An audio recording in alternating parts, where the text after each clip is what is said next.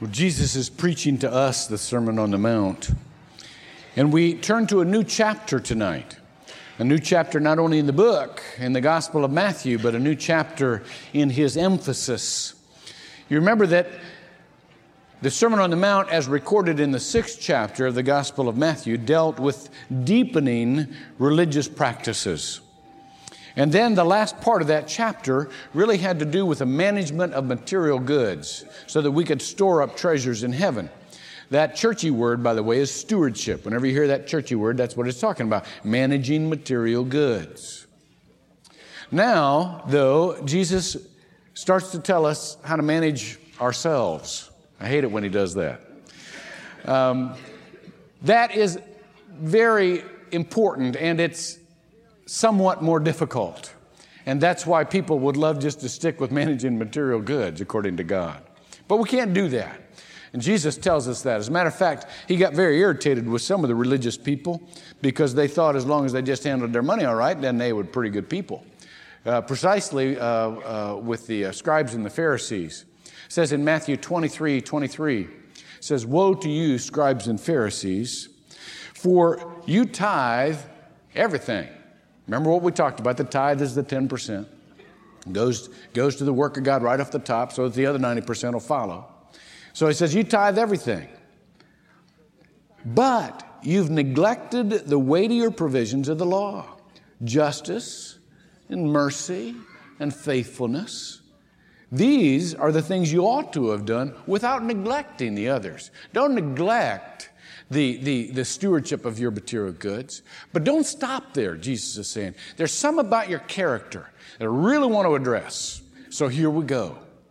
Now, this first part of this address gets to an age-old habit. And by age-old, I don't mean just thousands of years. I mean from the time we're little to the time we're old. From the time we're young to the time we're old. We have this tendency to criticize people. Have you noticed that? Shift blame on everybody else? Oh, yeah. And it doesn't get solved automatically when we become a Christian. As a matter of fact, it just goes right on in and just takes a holier tone. Jesus starts tonight with one of the most oft-quoted verses in the Bible. Only we usually quote it for self-defense purposes. Judge not, lest ye be judged. We're always, whoa, don't judge me.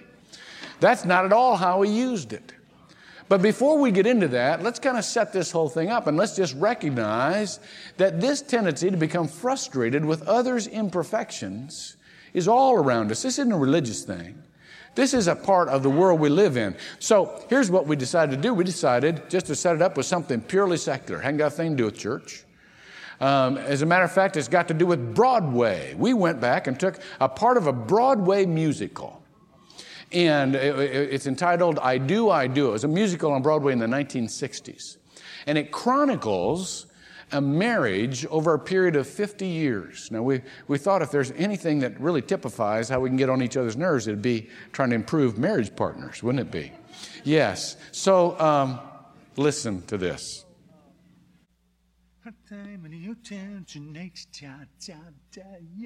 Sweetie, I really hope you're not planning on being the life of the party tonight again.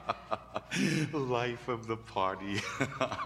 My good woman, if you don't enjoy playing second fiddle, I suggest you either quit the orchestra or form one of your own. Oh, my good woman. My good woman. Do you believe him? To be married to a man for 12 years and then suddenly to be addressed like you're the ladies' luncheon club? You know something, sweetie? Yes, Pumpkin? You've changed. Well, Cupcake, so have you. Well, nobody's perfect. Nobody's perfect. I am human, so are you. Nobody's perfect. Nobody's perfect. So here is what we ought to plan to do. Let's make a list of irritating habits that we think the other person has. And then once we know our irritating habits, we can correct them. As for example, now please don't be offended, but because these things exist, I have taken the little liberty of fixing up a little list. Now, you're sure you don't mind? Oh, I'm absolutely certain. Well, I think that's rather big of you. Well, you see, dear, it just so happens that I have made up a little listing, too. A pair of socks does not represent the end of the civilized world. If you're out of socks, believe me when I say that there's bound to be a more effective way to get them washed than to stand in your drawers in the middle of the kitchen screaming, "Someone has stolen my socks!" This is a piece of paper. Now, this is a column which, as you can see, I have placed on the piece of paper. Now, this is a list of receipts and bills, what we might call a household expense, which I have entered along this line, forming a business-like design inside the column which I've prepared upon this piece of paper. Now, this is a total of all those bills. It represents a month's expense, the whole outlay in checks and cash that went for the rent, the corned beef hash. In short, the sum and net result of all the figures inside the column which I've prepared upon this piece of paper. Now, this, as you know, is a statement from the bank. It must be compared with the total result of all the figures inside the column if we're to know in terms of cost just how much money we've made or lost, how far, in fact, we've come or gone. What I'm trying to say is, honey, you're overdrawn. Again. You chew in your sleep. Do what? You chew. You go like this.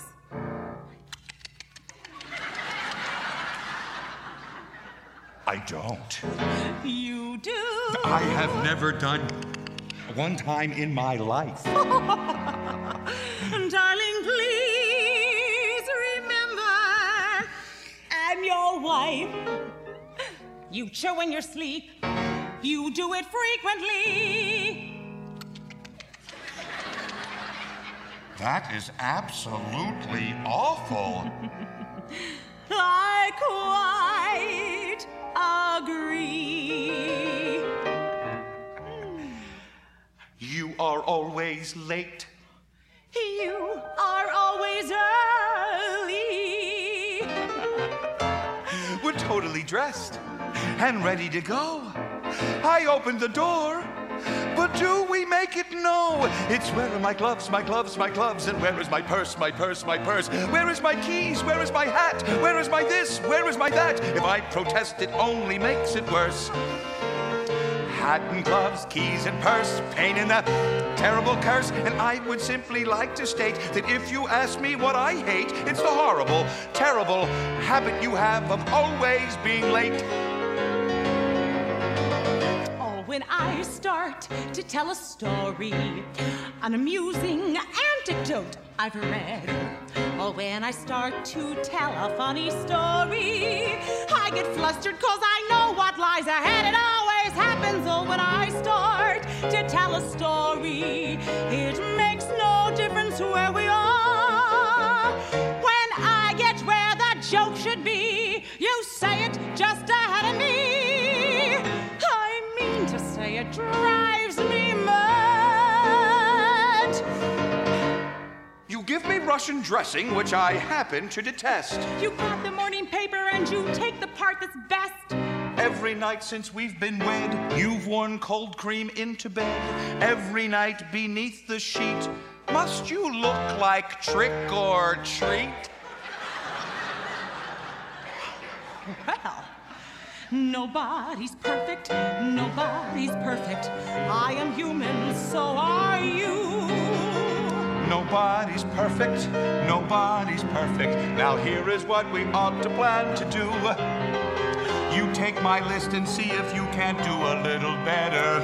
You take mine and see if you can't notice some improvement. 'Cause nobody's perfect, especially not you. Not you. Not you, not you, not you, not you, not you. You know, it really adds to the realism of the delivery of that is that those two are married in real life. So they've probably rehearsed this a few times. But haven't we all? The point here is that the content is what's realistic. We really want to improve other people. But Jesus said, you're taking the wrong route, because there's a little bit more direct route that I'd like you to try. You want to improve the world? Start with your shoes and work up. Turn to Matthew chapter 7 if you have your scriptures with you. And let me give it to you in his exact words. Judge not, lest ye be judged. Now let me point out a couple of things with this first sentence. Judge not, the verb is in the present imperative. That is the present tense, the imperative mood. That means it's a command. That means you go on in a continuous and repetitive fashion. Jesus didn't expect us just to say, okay, I'm going to decide not to be a critical person, and us have it whooped. As a matter of fact, this is in the same tense that be not anxious was. Jesus says, you're worriers. You're going to worry all the time. I know you're going to worry all the time. So this is something you're going to have to remind yourself of again and again and again and again. Don't worry, don't worry, don't worry. You're worrying. Oops, don't worry, don't worry. Same thing with criticizing. You're criticizers. You're blamers. And so this is something you're going to have to stop yourself from doing again and again and again and again in a continuous or repeated fashion. Judge not, lest ye be judged. Now the second verse, the second verb, is in the aorist tense, the subjunctive mood, and the passive voice. You know what that means? That means because sooner or later it's going to come back to you, baby. It's going to land on you. The law of reciprocity works very well in criticism. As you criticize, it will come back. Now, I want you to see another thing here. The word for judgment is not the Greek word for sound judgment. The Lord expects us all to exercise sound judgment. He expects us to evaluate. It says in 1 John 4:1, to test the spirits, because not every spirit proceeds from God. So to do that with a clear mind, and to measure something against a certain standard is something that Christians do. But this word has all the implications of somebody getting on their moral high horse and looking down. And Jesus says, in essence, every time you find yourself in a position that esteems you to be morally superior to somebody else, watch out, because it's going to hurt you. Look at what this says. It says in the second verse this, for in the way you judge, you will be judged. And by your standard of measure, it will be measured to you. You know what that says? That says, in a very ominous tone, that our judgment of others is not just for our self-improvement, it's for our self-protection. We need to learn not to judge others so that we won't hurt ourselves, because this law of reciprocity says every time you criticize, it's going to come right back to you.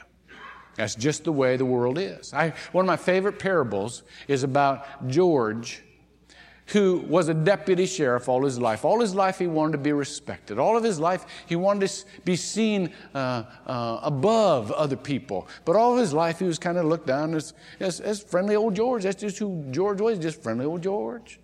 He always wanted to be sheriff. He never could quite make sheriff. But one time the sheriff died. And George says, well, maybe now I can be sheriff. And he ran for sheriff, and sure enough, he got elected sheriff. And so he thought, this is so cool, because now when I walk down the street, they'll call me sheriff. Term of respect. So I walked down the street, and everybody said, hey, hi, George, how you doing? He's thinking, oh, man, they ought to call me I'm the sheriff.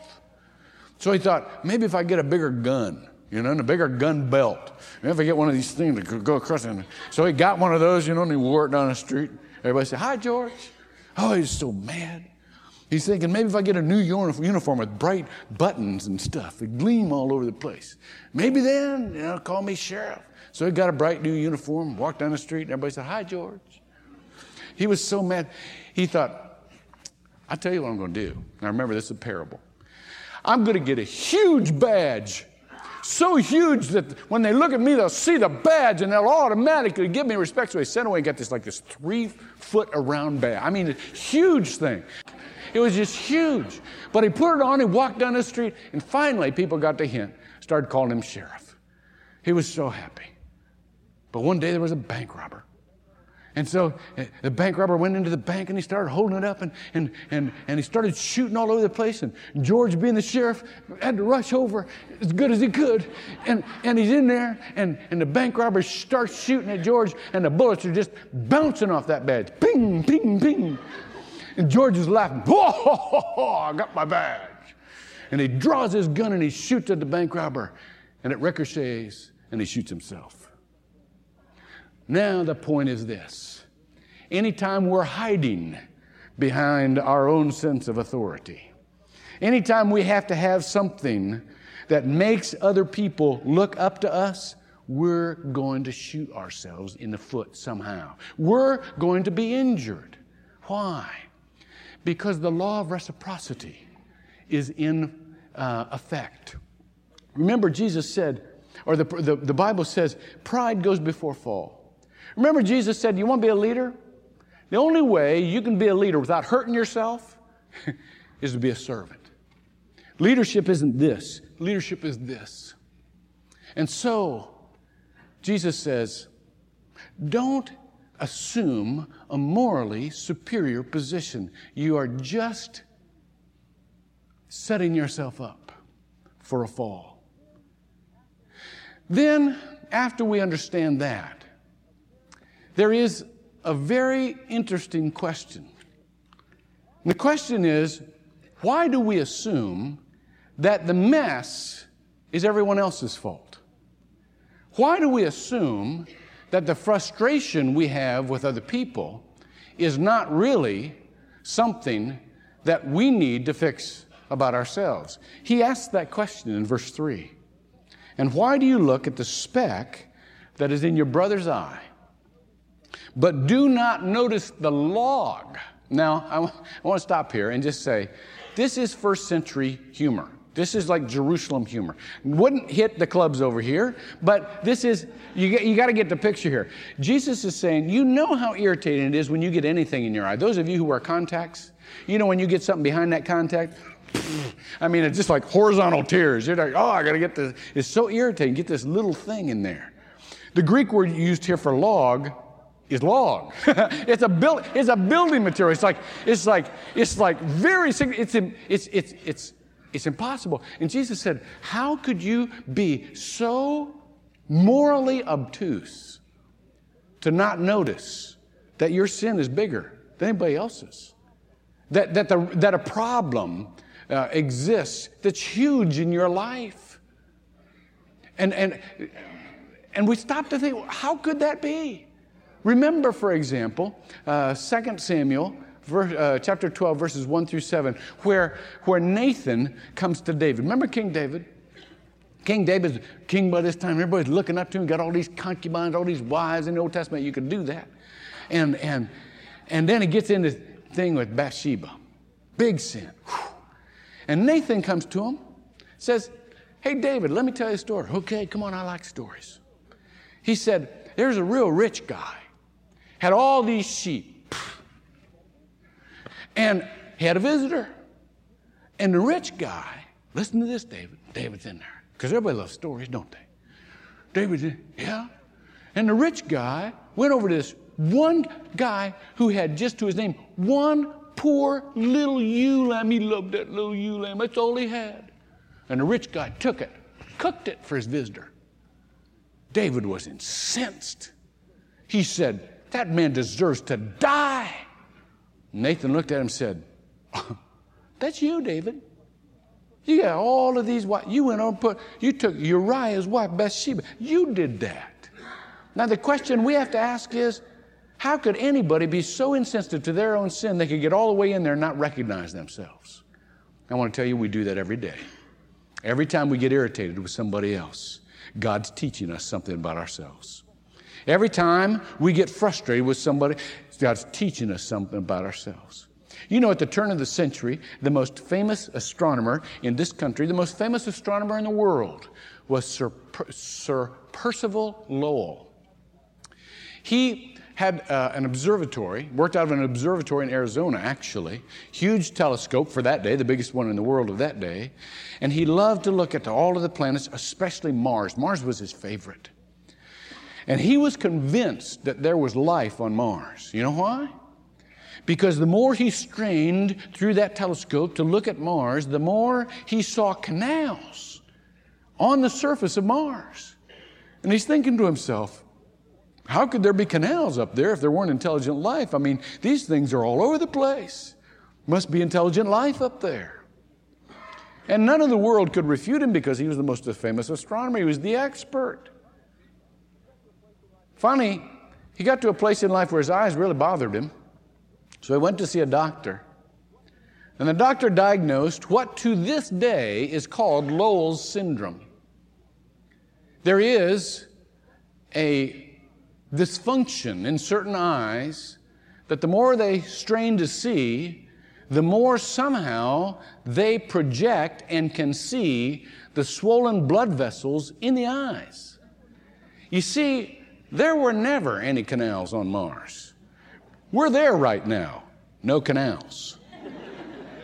What Lowell was actually seeing was the blood vessels in his own eyes. What do we see when we see sin in other people?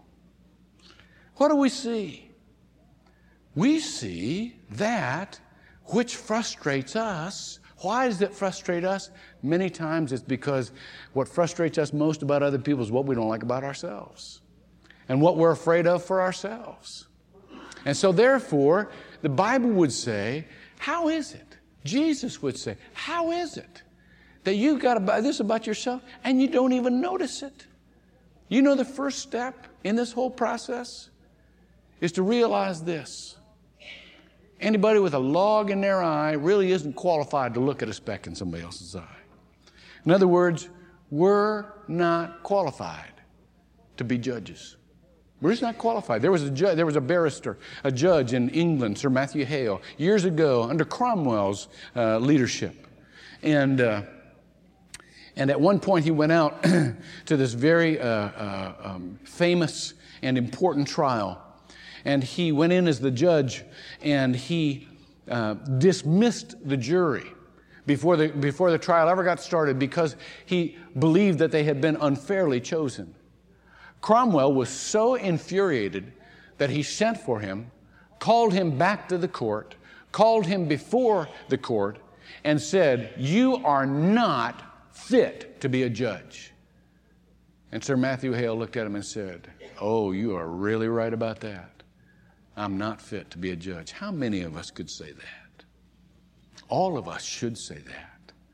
We're not fit to be a judge.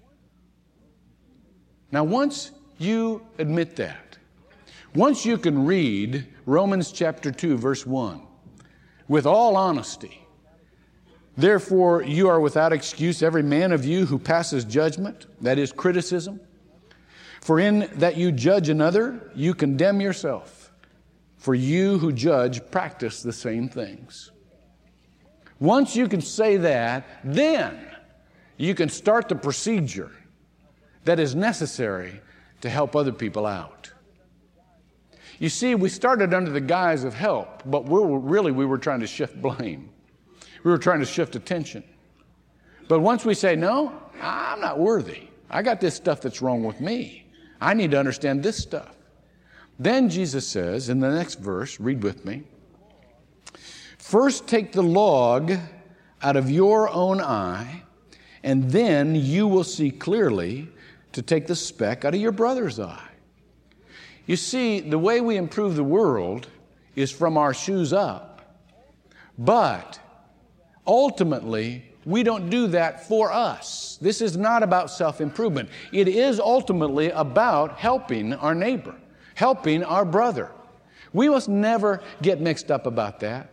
We must always understand that we will improve ourselves for others in ways we won't improve ourselves for ourselves. I've seen parents straighten out because they had kids and they wanted to be good examples. I've seen people straighten out because they had grandparents. They didn't want to shame. So we have this tendency, and that's good, because we are to live for other people. Remember the great commandment: love the Lord your God with all your heart and soul and mind and strength, and your neighbor as yourself. Prioritizing your neighbor.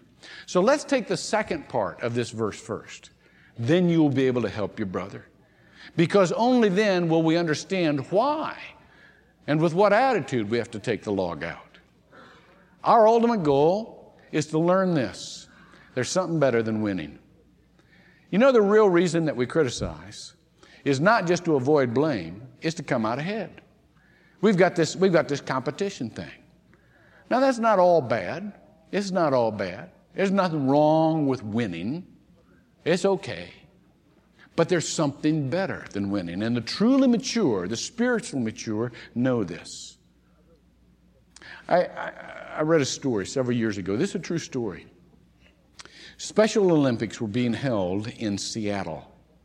Now, for those of you who don't remember, Special Olympics are for those kids, those young people that are challenged mentally or physically. And they were holding Special Olympics, and there was a heat of the 100-yard dash. And all of these kids had on uniforms. They were so proud of their uniforms, because they were in the Special Olympics. And they had 9 kids lined up in this 100-yard dash, boys and girls. And they're all ready to go. And the starter comes up to the line. He says, "On your mark." Oh, they're ready to go. Get set. Bang, the gun goes off. And all night I'm just take off. But 2 steps out of the block, one of those kids fell down, a little boy. And he just rolled in the asphalt. And he just started to cry. All 8 of the other contestants stopped. And they all turned around. And they all went back. This little girl with Down syndrome bent over and said, "I can make it better." And she kissed him. And then they all got this little boy up and brushed off the dirt. And they all linked arms and walked to the finish line. People still talk about that in Seattle. Now, what was it that we wanted to win again? What was so important about that? You see, what we need to learn, what Northland in the future is to understand this: the thing that's better than winning is helping somebody else win. That's the only thing better than winning, helping somebody else win, helping your brother. And so therefore, we've got to remember that the reason for self-improvement isn't for us, it's for them. Okay, now let's come to that area that we can have something to do with. Let's talk about taking the log out of our eye. What are the 2 things we need to remember when we do that? First of all, it's important to remember. Well, let me read the scripture.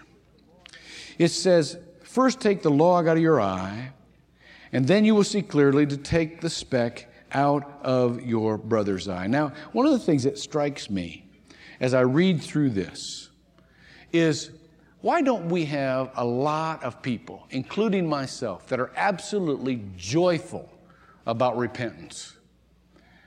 I absolutely can't wait not to criticize other people if it only hurts us to do so.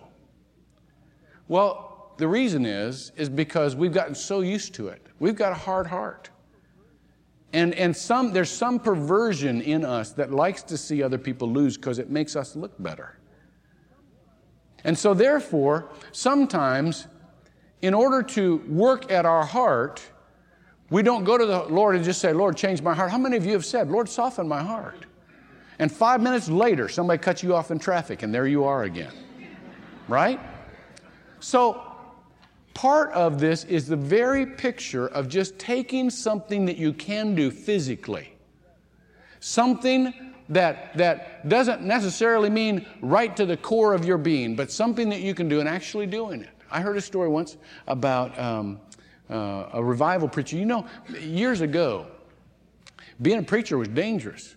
I mean, it's not too dangerous today, at least not in this part of the country, but even in this country, years ago, it was dangerous. Today, people don't shout at you, they don't heckle you, they walk out and say bad things, but they don't do anything when they're in here. But back then, some preachers had to carry guns. I mean, you'd get in fist fights in these revival meetings. And there were hecklers that just loved to come and shout preachers down. And there were some that liked to throw things. And I remember reading a story. This is a historical event. Some man had come to a George Whitefield revival. George Whitefield was one of the greatest preachers ever in this country. And he had come with stones in his pocket to just pelt George Whitefield at the right time of that sermon. And so here he is. He's just waiting for the right time to start unloading on Whitefield. Well, he's standing there waiting for the right time, and he starts to listen. And the Lord starts to kind of speak to his heart. And he finds himself saying, well, maybe I don't need to throw all these stones. And so he reaches in his back pocket, and he just drops a stone. Then he listens for a little while longer, trying to just find the right spot. Well, maybe I don't need maybe just one stone would do it. He drops some more stones on the ground. He listens a while longer. He says, maybe this isn't a good day to actually throw stones. The guy seems sincere and everything. Takes the last stone out of his pocket. But there was one more stone to be dealt with. And as he stood there and listened to that talk, the Lord took that stone in the middle of his chest and turned that stone into flesh. Now, I want to say this to you. The very practical way that God will turn the hardness of your heart into flesh is when you do the practical things of not saying the things you could say to each other. I know you have wonderful zingers. I know they're true. I know people deserve what you're going to say about them. I know that people ought to listen to what you're saying. And if they would only listen to you, they would straighten out and be wonderful people. I know all of that. But let me tell you anyhow, drop the stones. Drop the stones. Don't say what you could say even if it's right. Because there's something that will more directly improve the world. And that is the softening of your heart and the changing of your attitude and the improvement of your life. It's very important to understand that. And it's important to note that it is painful, but it is freeing. We know the sin that's in our life. We know what we're trying to shift blame onto other people for. We know what we're trying to hide. We know that. But we also can vision how it would be to live without that sin, to be honest with God, and to confess to God. I don't know what we're afraid of. We've already been forgiven for our sin. So why can't we look at ourselves and say, God, it's not my brother, not my sister, but it's me, oh Lord, standing in the need of prayer. Remember that great old black spiritual? Me standing in the need. Why can't we look at ourselves and get that out? When we don't, it just mounts up in us. When one of my sons was young, he had a abscess in his neck. We at first thought it was cancer. We went to the doctor and said, no, what's happened is there is a gland that has gotten infected.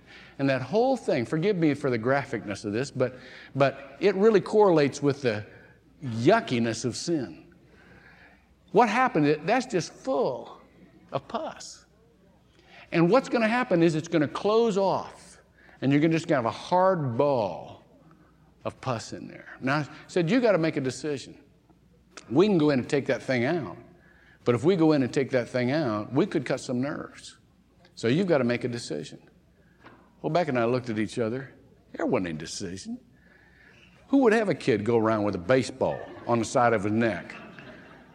What would that affect in the way he thought about himself? How would that affect the way he thought of the world? How would that pervert the way he thought about other people and the attitude he'd have? So they took it out. And for days, we had to stuff antiseptic gauze into that open wound so that it could heal from the inside out. I want to tell you, when you repent, when you get the sin out, you've got to stuff what is of God in there so that it can heal from the inside out, so that it can't get reinfected. But the point is, if you don't get the sin out, you're disfigured. You know you're carrying around that stuff. It affects the way you see the world. It affects the way you see other people. So how can we improve the world? Get the stuff out. Take the log out. Get the sin out. Confess and repent. And then you really can be of help to your brother or sister. Now, Jesus has one footnote scripture here. And I want to say this and then I'll quit. And I call it a footnote scripture not because it's any less authoritative, but because when you use scriptures like these too often, then you're becoming negative in your ministry instead of positive. He says in chapter 7, verse 6, this: do not give what is holy to dogs. In other words, there comes a time when, okay, you've realized you're nobody to judge. I'm nobody to judge. And I've cleaned up my life as well as I can. I'm continuing to clean up my life. And now maybe I can help somebody else. And Jesus is saying this: that's great, but I want you to know not everybody's going to accept your help. You can try, you can be as sweet as you want to be, but they ain't buying it. And he doesn't want you to get discouraged. Some of you have pet projects right now of people that they just aren't hearing you. So what you're doing is you're trying to talk louder and longer, and you're being more and more persistent. And Jesus is going to say this: whoa, what's up with this? If you're not getting through, you're not getting through. Look at what he says. Do not give what is holy to dogs, and do not throw your pearls before swine, lest they trample them under their feet and turn and tear you to pieces. You know what you're doing? You're just building up conflict here. Now, this is very important to understand. You have, when you offer somebody something of the kingdom, something that's so important that if they were in their right mind, they would sell all they had, like the pearl of great price. They'd sell all they have just for what you have. But they're not going that direction. As a matter of fact, they're pretty satisfied with a little piece of land they got. They'd rather wallow in it and just kind of hang in there for the rest of their lives than really take off. There are many people who don't have a clue what you're offering them. Let me give you one of the most important leadership principles you'll ever have. Don't continue to waste your energy on somebody who can't receive what you have to offer. Does that mean you don't love them anymore? Of course not. I bet you Jesus loved pigs and dogs. He made them before he became incarnate. He made pigs and dogs. As a Jew, he probably didn't like pigs, but before he became a Jew, he liked them. He made them. Colossians says, hey, all things were made through him. Made the pigs, but didn't try to make disciples out of them. You understand? There are people who don't have the capacity. You can talk all you want. It ain't happening. Now, don't stop loving them. Don't break relationship with them. But I want you to understand what you have to offer. People need. People want. There are people who will do anything to receive what you have to offer. You go to them. You go to them. Don't get mad at these other people. You go to them. But before you go, continue to work so that you'll not judge. Now, we're going to spend just a few minutes in prayer here to do what we've just talked about.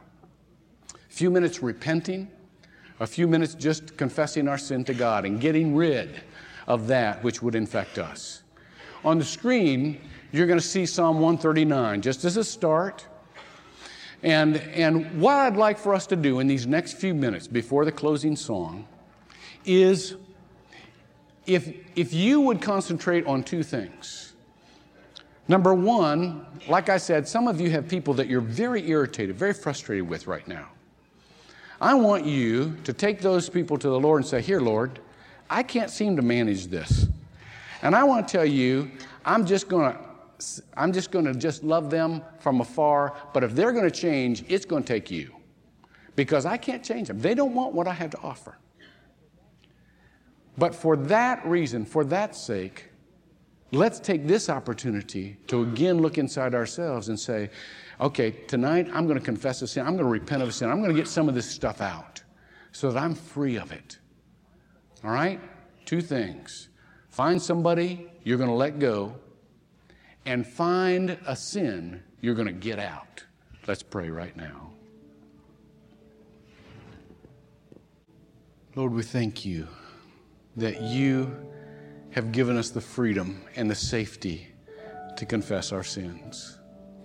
We don't need to be afraid to be who we are, to be honest with you, because you have simply said to us, if we confess our sins, you are faithful and just to forgive our sins and to cleanse us from all unrighteousness. And so, Lord, we thank you for the simple freedom that gives us. We thank you that we don't need to be afraid anymore and hide our sins and try to shift blame on other people. We don't need to be victims in this life. We can be honest and we can say, Lord, let revival start, and let it start in my shoes on up. So help us as we go from here to continually interrupt our own critical spirit and instead look at what we can improve in our own lives. We pray this in Jesus' name. Amen.